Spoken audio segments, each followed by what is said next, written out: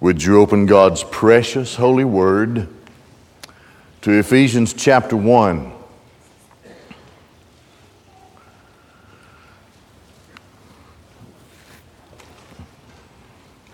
True story, not that I would lie to you. I was 8 years old when my daddy bought the Republic Steel Corporation made the corporate decision to close all of their commissaries. He was the manager of the commissary in Gadsden at Republic Steel.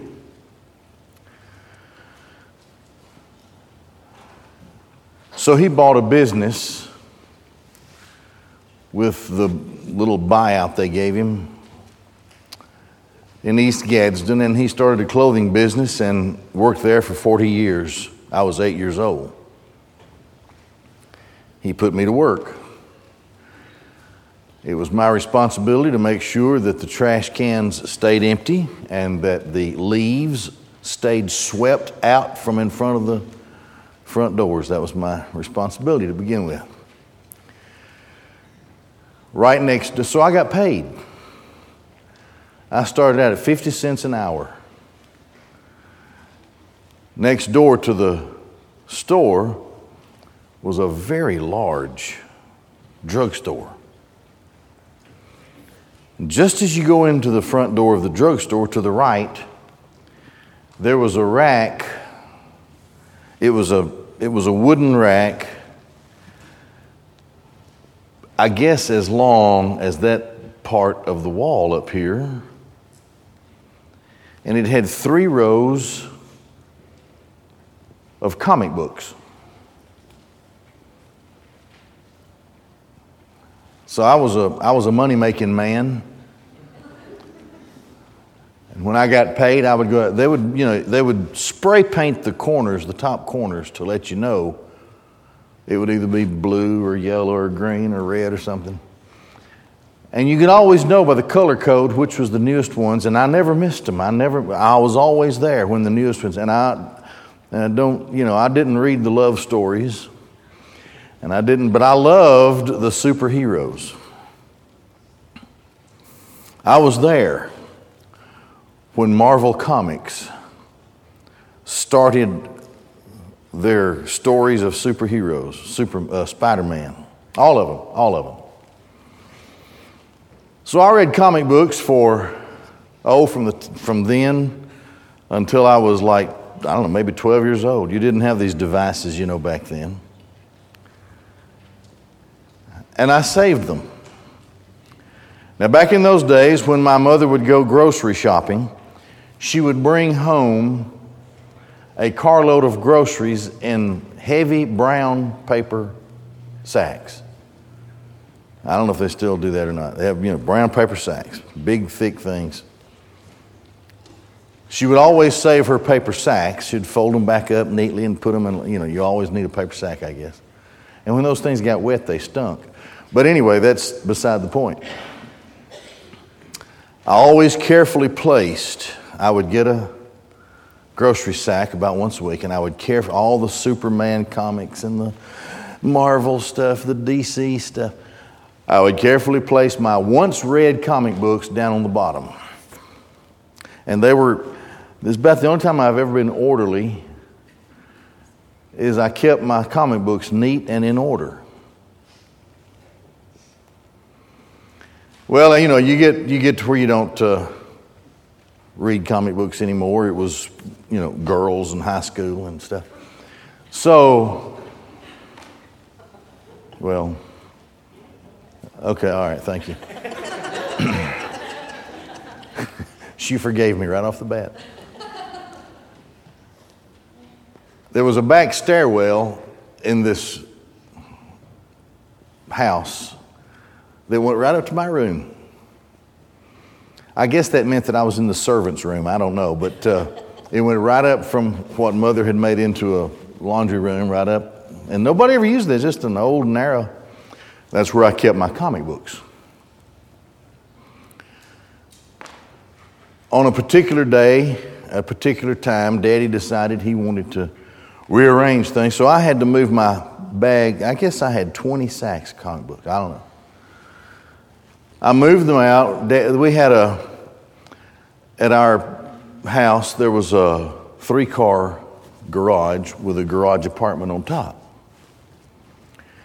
It was along in there, my older brothers, they started getting married and everybody was, so he decided to take 2 of those garages and make a den out of it.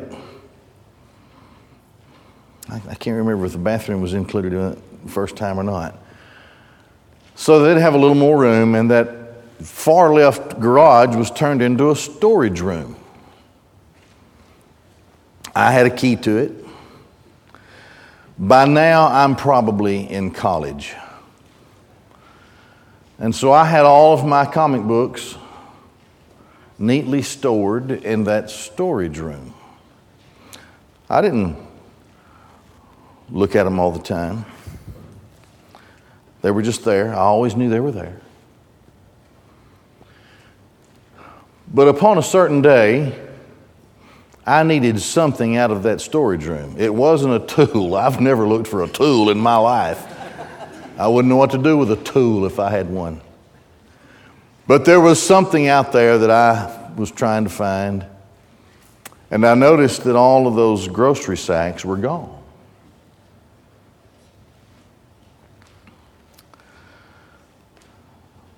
So I asked my mother, I said, what happened to all my comic books? She said, well, your daddy threw them away. Okay. It didn't really register that much until, and I looked this up last night to get the most modern, the most up-to-date information. The original Spider-Man comic book recently sold for $1.1 million. All of the other superheroes had them all. The original ones that came out, it was all in the early 60s. Man, that was in my day of reading comic books. The original Fantastic Four recently sold a copy, a pristine copy like mine would have been, $500,000. Iron Man, $375,000. Incredible Hulk, $300,000. Now, I had the original Supergirl comic book. And I saw on that list that the original Supergirl one had recently sold for $27,000. So I don't know. Okay, I won't go any further than that, but it sounds unconstitutional anyway, doesn't it? All right. For all those years, I just really never paid attention to how rich I was.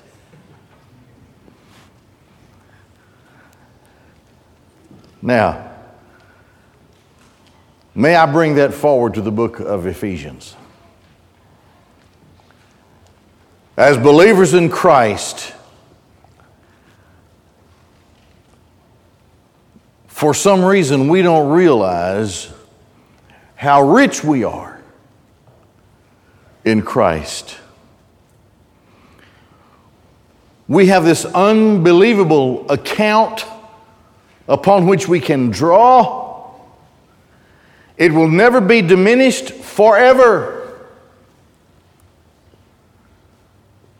Paul was in a Roman prison probably around 60, 61 AD. He wrote 4 epistles from prison. One of them was what we're going to begin to study today, that we call Paul's letter to the Ephesians. But I want to start with, I'll just start at the first and we'll go from there, all right? Paul, he's in prison. Paul, an apostle of Christ Jesus. I want us to extract 12 thoughts from this passage. Here's what we're going to find. In the first 6 verses, we'll find that we have immeasurable blessings from the Father. And then after that, down to about verse 12, we will discover, not today, but we will discover that we have immeasurable blessings in the Son.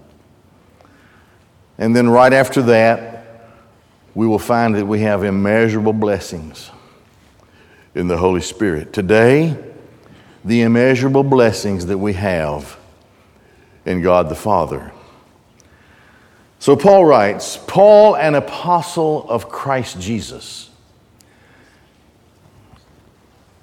There are 14 men in history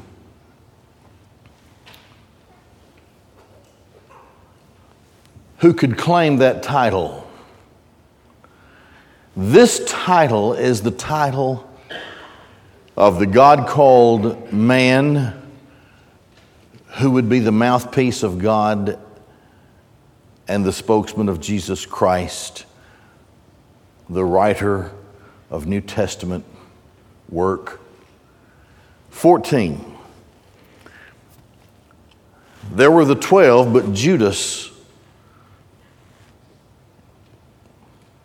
left the group.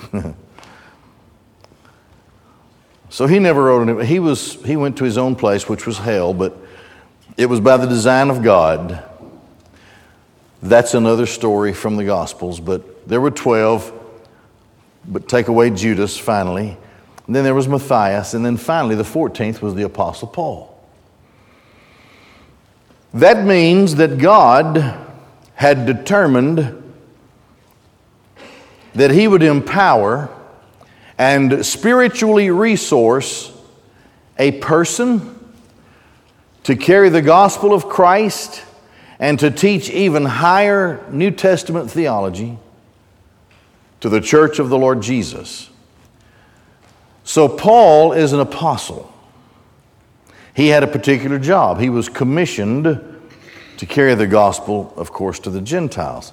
So number one, someone was designated by God, empowered by God, sent by God for a specific purpose. Number two, he was an apostle by the will of God. What he does is by the will of God. The result of his work is not really his work. It's the work of God through the Apostle Paul, because it's all by the will of God. Number three, to the saints being in Ephesus and faithful in Christ Jesus. Let me focus on what I have in italics. Being in Ephesus. When one begins a deeper study of the original text of the New Testament, which is in Koine Greek,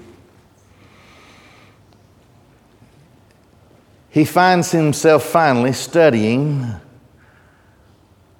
the original. I mean the original texts, the older manuscripts. Most of them date from the late 200s AD up to in the 400s, 500s, maybe even the 600s AD. And so people who study the Bible with regard to the Greek text, having access to the original, or at least having access to the copies, digital copies in my case, of the original manuscripts, one will find as he studies it that in the oldest manuscripts, the original manuscripts, they're not really the original. We don't have the original anymore. But we do have these copies. But in the earlier copies, it will be discovered that there are very minor differences from the older manuscripts. So let's say we have this section of what we call the Ephesians. We have this section, and we know how to date it because of the ink that's used and because of the style of text, the style of letters. We would call it a font, I guess. Because the way people wrote in Koine Greek evolved over a period of time. It's still the same letters, but different ways to write it. And then on the material in which it was written. What kind of material is this original manuscript? Because, they wouldn't have had paper like we have paper today, or a computer screen. So as time went on, the material on which the apostles would write, or the early copyists would write, changed.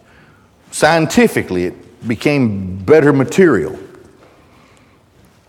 So it's easy to identify the very oldest of the manuscripts. Now, I'm an older manuscript guy. That I'm old, but what I mean by that is when I study for the crux of the text, I'm going to depend solely on the earliest manuscripts. Now, King James, for example, is translated by the majority text. So you take what's in Ephesians from the 200s AD and you go to the 600s AD, and then you put them all in and say, well, now what do most of them say?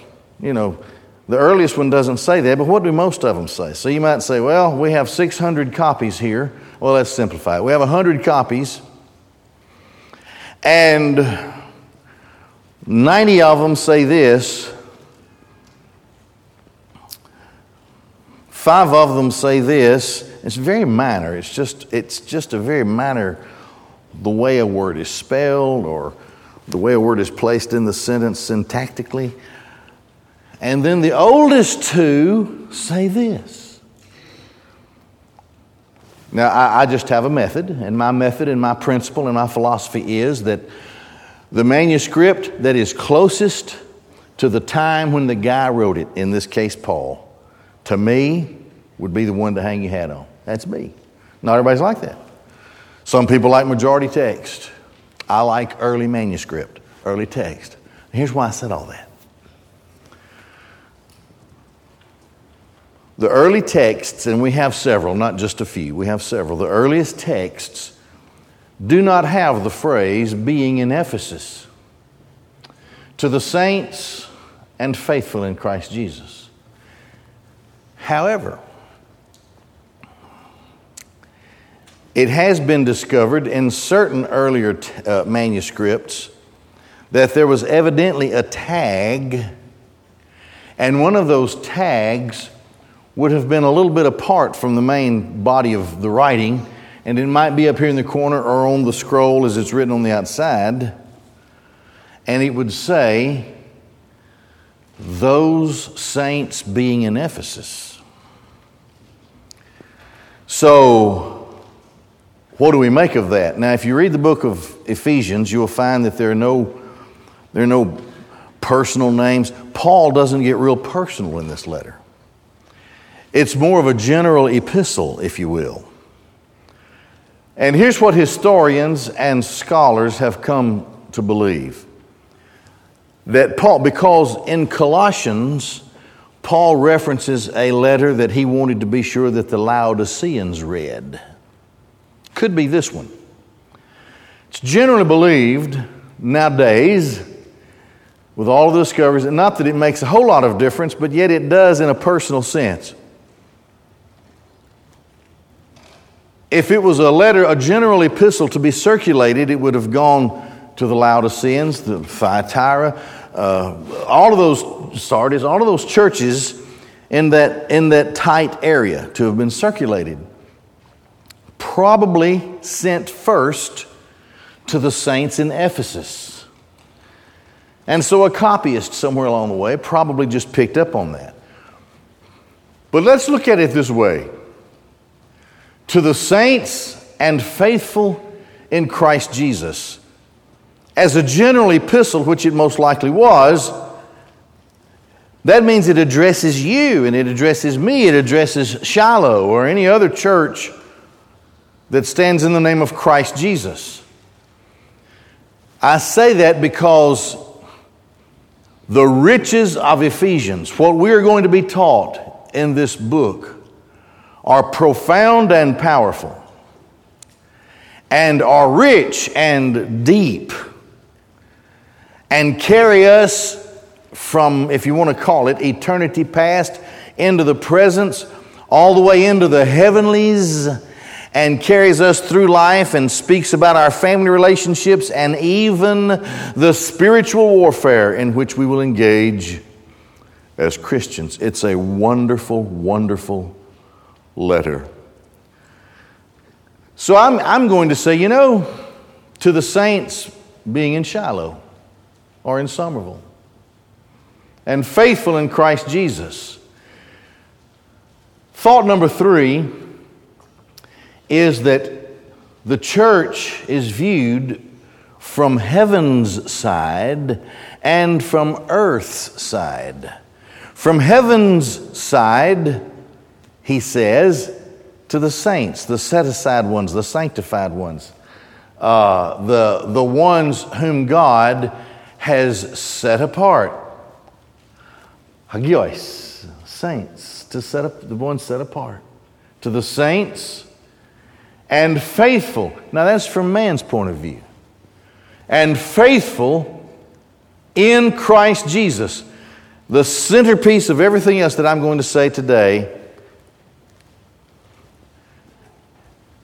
revolves around the last phrase, in Christ Jesus. Being in Christ Jesus makes all of the difference. The message that I will preach until I'm dead is that we are nothing apart from Christ. We cannot save ourselves. We cannot keep ourselves saved. We cannot raise ourselves from the dead. We cannot project ourselves bodily into heaven. We cannot demand an audience with the Lamb of God. And we cannot purchase a parcel of real estate in the New Jerusalem or even in the New Earth. It is all in Christ. I have nothing unless I have it in Christ Jesus. Grace to you and peace from God our Father and the Lord Jesus Christ. So we start out seeing that what we're about to study here are the blessings from God the Father. God the Father wills it. It is the will of God the Father. Whatever happens is the will of God the Father. It is executed by God the Son and empowered by God the Holy Spirit. This is our great God. So when grace is extended to us, we have peace. Grace to you and peace from God our Father and the Lord Jesus Christ. Thought number 5. Blessed be God and Father of our Lord Jesus Christ. Paul is in prison.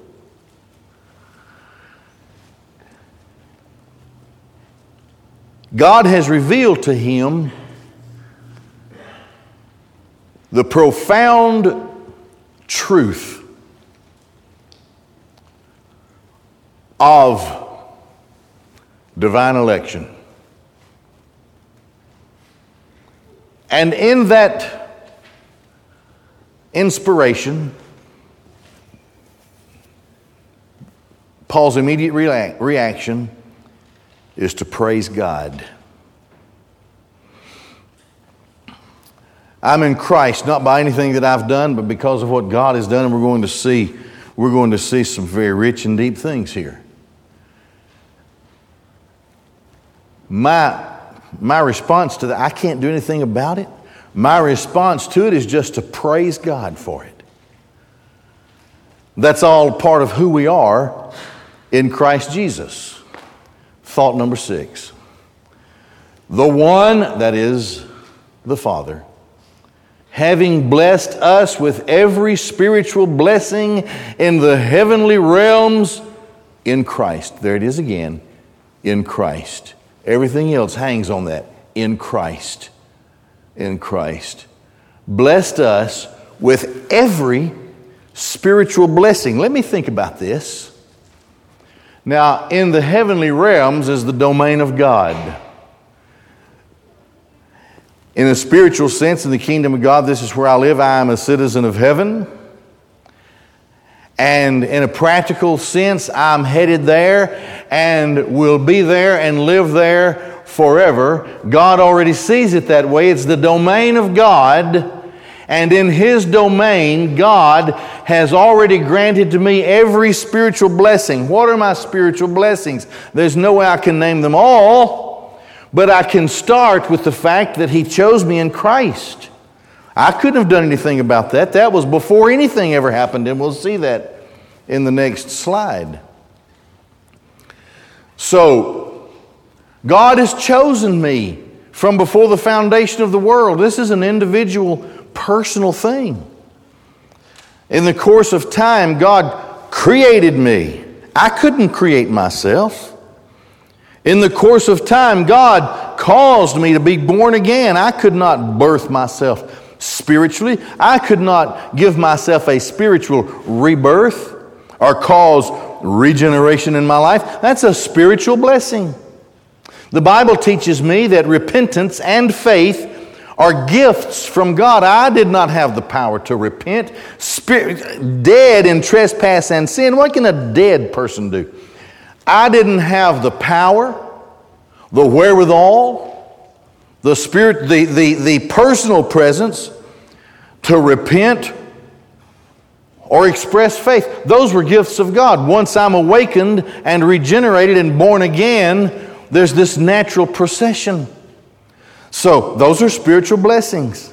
We're going to find in the course down in about verses 13 and 14 that the Holy Spirit has been placed in my life. I couldn't have done that. I couldn't have reached out and grabbed the Holy Spirit and crammed Him down my throat. I couldn't do that. That's a spiritual blessing. Someday I'll be parted unless the Lord comes by rapture. I'll be parted from the physical body, and the physical body will just collapse and fall. And the Spirit will go back to God who gave it. I can't do that. I can't command that the essential spiritual essence of who I am be separated from the old nasty physical thing that I am and float up and fly up into the presence. I can't do that. That's a spiritual blessing. To be clothed upon with a glorious robe, I can't do that. Then to be resurrected gloriously into glorification, I don't have the power to do that. To stand in God's presence forever and to have a home in His New Jerusalem and enjoy the infinite blessings of the new heaven and the new earth. I can't place myself there. I can't demand those things. Those are spiritual blessings that are given to me, and there are others that we're going to see that are mentioned in this text that we're looking at today. So the Father in Christ Jesus in the heavenly realms has blessed me with every spiritual blessing. Let me tell you something. There aren't enough original Spider-Man comic books in creation that would even approach the riches that I have in Christ.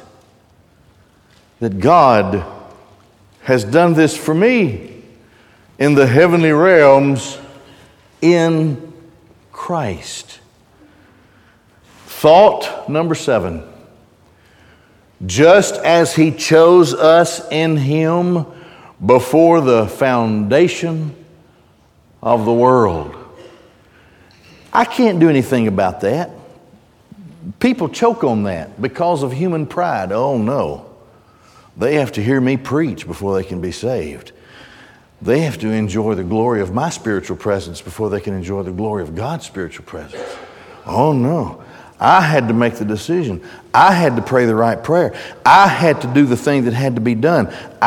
Christ died on the cross, but I had to finish it up. It's not what it says.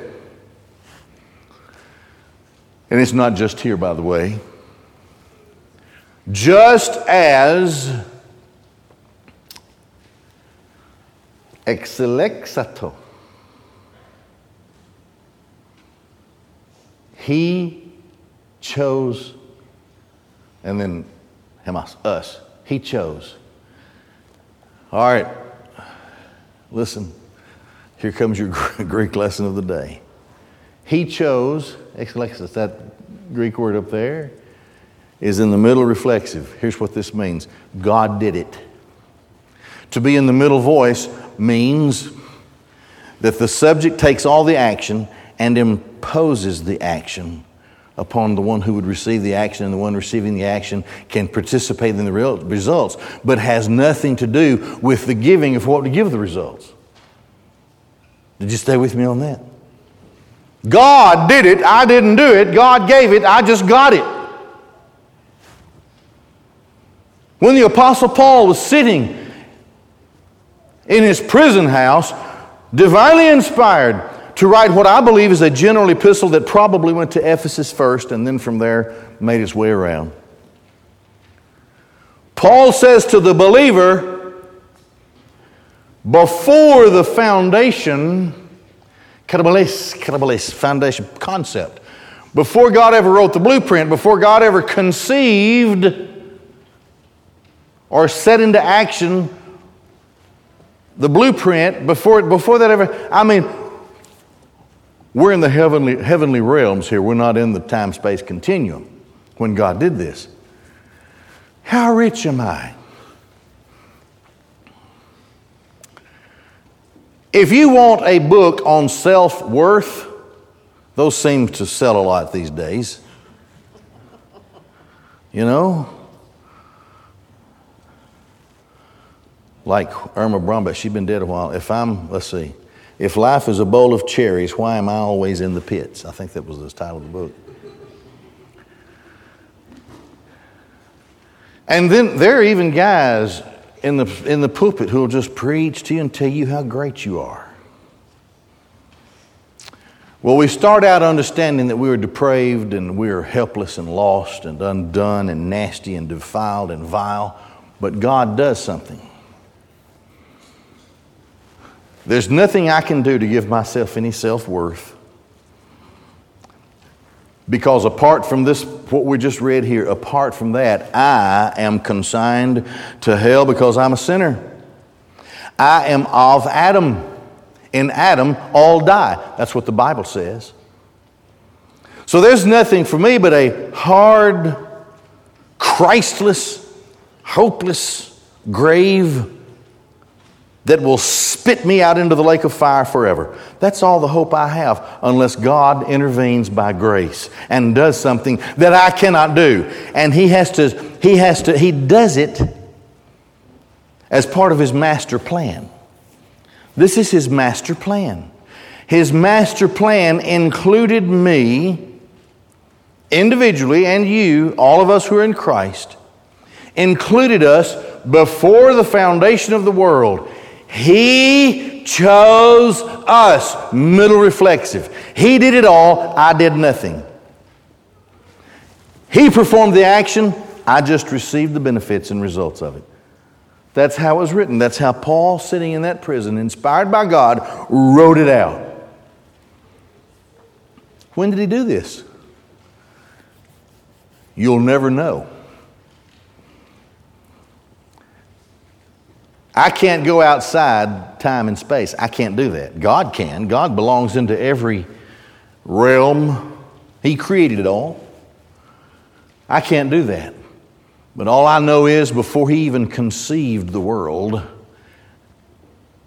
He chose us in Christ before the foundation of the world. Thought number 8. For us to be holy and blameless before Him. Now, I told you that everything that is said here is a spiritual blessing, and it hangs on this little phrase, in Christ. In Christ. There's nothing good in me. You can never tear Christ away from me, but if you could tear Christ away from me, you know what you would find? You would find a guy who was thinking every kind of evil thought, seeking little private ways to perform every kind of evil deed. Because these things, Christ said it, these things proceed out of the heart of man. But for the grace of God, but for His divine intervention, before the foundation of the world. In the eyes of God the Father, because I am in Christ, I am presented before Him as holy and blameless. Because I'm in Christ. God looks at me, He sees the righteousness of Christ. God looks at me, He sees the one whom He chose in Christ. He sees the one for whom Christ died on the cross, for whom Christ came into this world. We'll get to that part, God willing, next time. Chose us in Him before the foundation for us to be holy and blameless before Him. We just finished the book of the Revelation. If you were like me, you dreamed of yourself in the New Jerusalem. And how am I there? Holy and blameless. It's very clear in the closing part of the Revelation that nothing that defiles can go in there, because in the resurrection and in the rapture, if I don't die, the old nasty thing dies and drops away and is put away. But the regenerated, born-again, spiritual man whom God has glorified stands in His presence, never to have anything to do with sin and depravity anymore. Fault number 9. In love, having predestined us for divine adoption as sons, there it is again, through Jesus Christ to Himself. What was God thinking? You know what John writes in his epistle? He says, we love God because He first loved us. I didn't love God first. God loved me first. It was the power of God that caused me to be born again, and now I can exercise love to my Heavenly Father. In love, having predestined us for divine adoption as sons through Jesus Christ to Himself. Now I preached on adoption some weeks ago when I was in Galatians. You probably can go to your margins there in your Bible. I'm sure you took careful notes on everything that was written about it. Adoption, let's simplify it. Adoption places us in a legal status as sons of God. It's always referred to as sons here because sons were the ones who would receive the inheritance. The divine adoption is sons, so that means that we bypass all of the legal stuff and we bypass all of that harsh training. If you were a son born into the family, a servant was appointed to you and he was a harsh taskmaster. He would beat you to make sure that you behaved right and learned the right stuff in a Roman household. But adopted as sons through Christ Jesus means that Christ has already taken all that. I move right into legal status, and I'm in the family as much as anybody, and I am in the family of God through Jesus Christ. I'm not diminished in any way. Well, look at me. Why would He choose me? Fault number 10. According to the good pleasure of His will, because He wanted to. I can't argue beyond that. The pleasure of His will. It was His will, it was His desire to do this, to choose us, predestined us as to divinely adopt us through Christ Jesus, in Christ Jesus, to Himself, according to the good pleasure of His will, because it was His will to do so. It was His purpose to do so.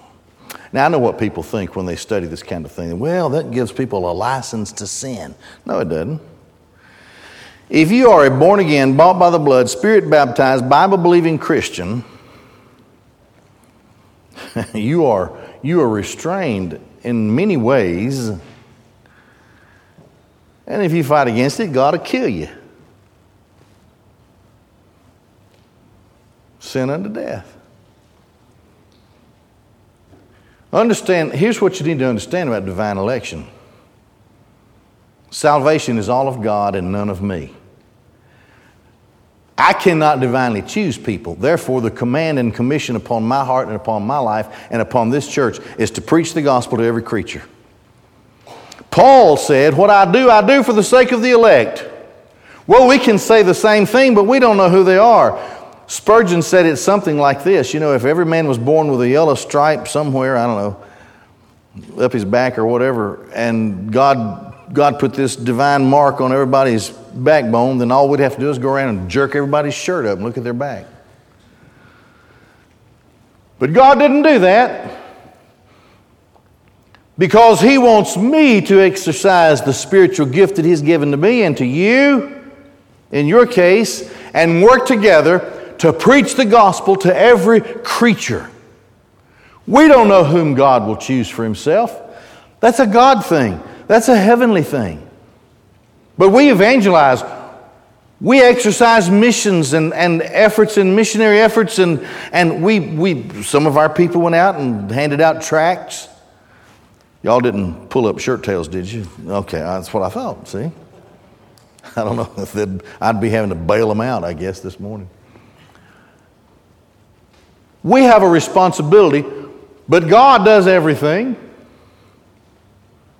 according to the good pleasure of His will.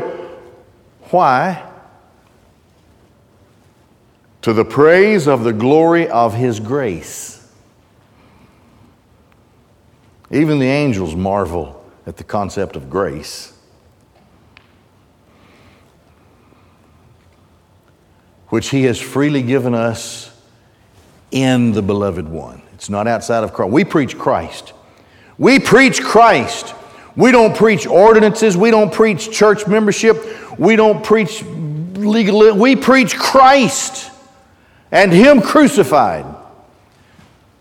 You want to be saved? You come to Christ. You don't come to me. You don't come to the church. You come to Christ. It is all in Christ. And there we have every spiritual blessing, all of them. And I'm rich forever. I'm a joint heir with Christ.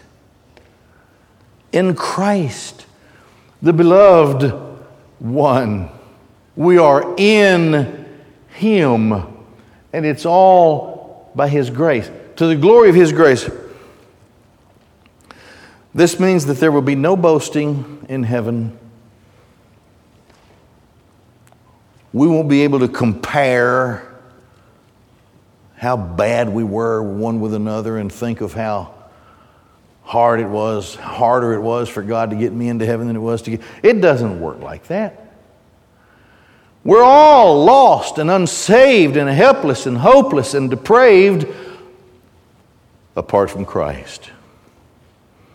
And so God calls to Christ. This is how we're saved. We don't necessarily come emotionally or any other. We just come to Christ. God gives to us an unction that cannot be denied. He issues us a call that cannot be resisted. I believe that with all my heart. How in the world can the God of heaven take a chance on something? God doesn't take chances. God is not a victim. God is God. He is sovereign God. And we are saved by grace. We're going to get to that one of these days in Ephesians 2. Through faith, plus nothing. Not of your works. If it was anything that you did, you'd be able to boast about it. But there'll be no boasting. When we stand before the Lord, we are there to praise Him for the glory of His grace. Not the glory of my works. The glory of His grace. Bow your heads, close your eyes, please, would you? Jesus Christ is the Son of God. He came into this world to save sinners. Has God placed it in your heart that you are a sinner in need of a Savior? That's a God thing. I can't convince people of stuff like that. It's a God thing. It comes by the power of the Word. Today, if you would be saved, on your way out as you exit, we have deacons and deacons' wives waiting in the rooms just as you exit across the hall, ready to pray with you and to talk to you about salvation. Perhaps you need to follow the Lord in baptism, having already been saved. They'll talk to you about that. Maybe you need to join this church and to be a part of a local body of believers. We pray for one another. We work for one another. We care for one another. We fellowship with one another. We study the Word of God with one another. We are accountable to one another. They'll answer your questions about that as well, if that's on your heart. Father God in heaven, Lord, thank you for bringing us together today. Thank you for your precious, holy word. Thank you for the riches, the undiminished riches that are always ours in Christ Jesus. Lord, as we go from this place, dismiss us in your love. Use us for your glory. In Jesus' name, amen. God bless you. Thank you for being here this morning.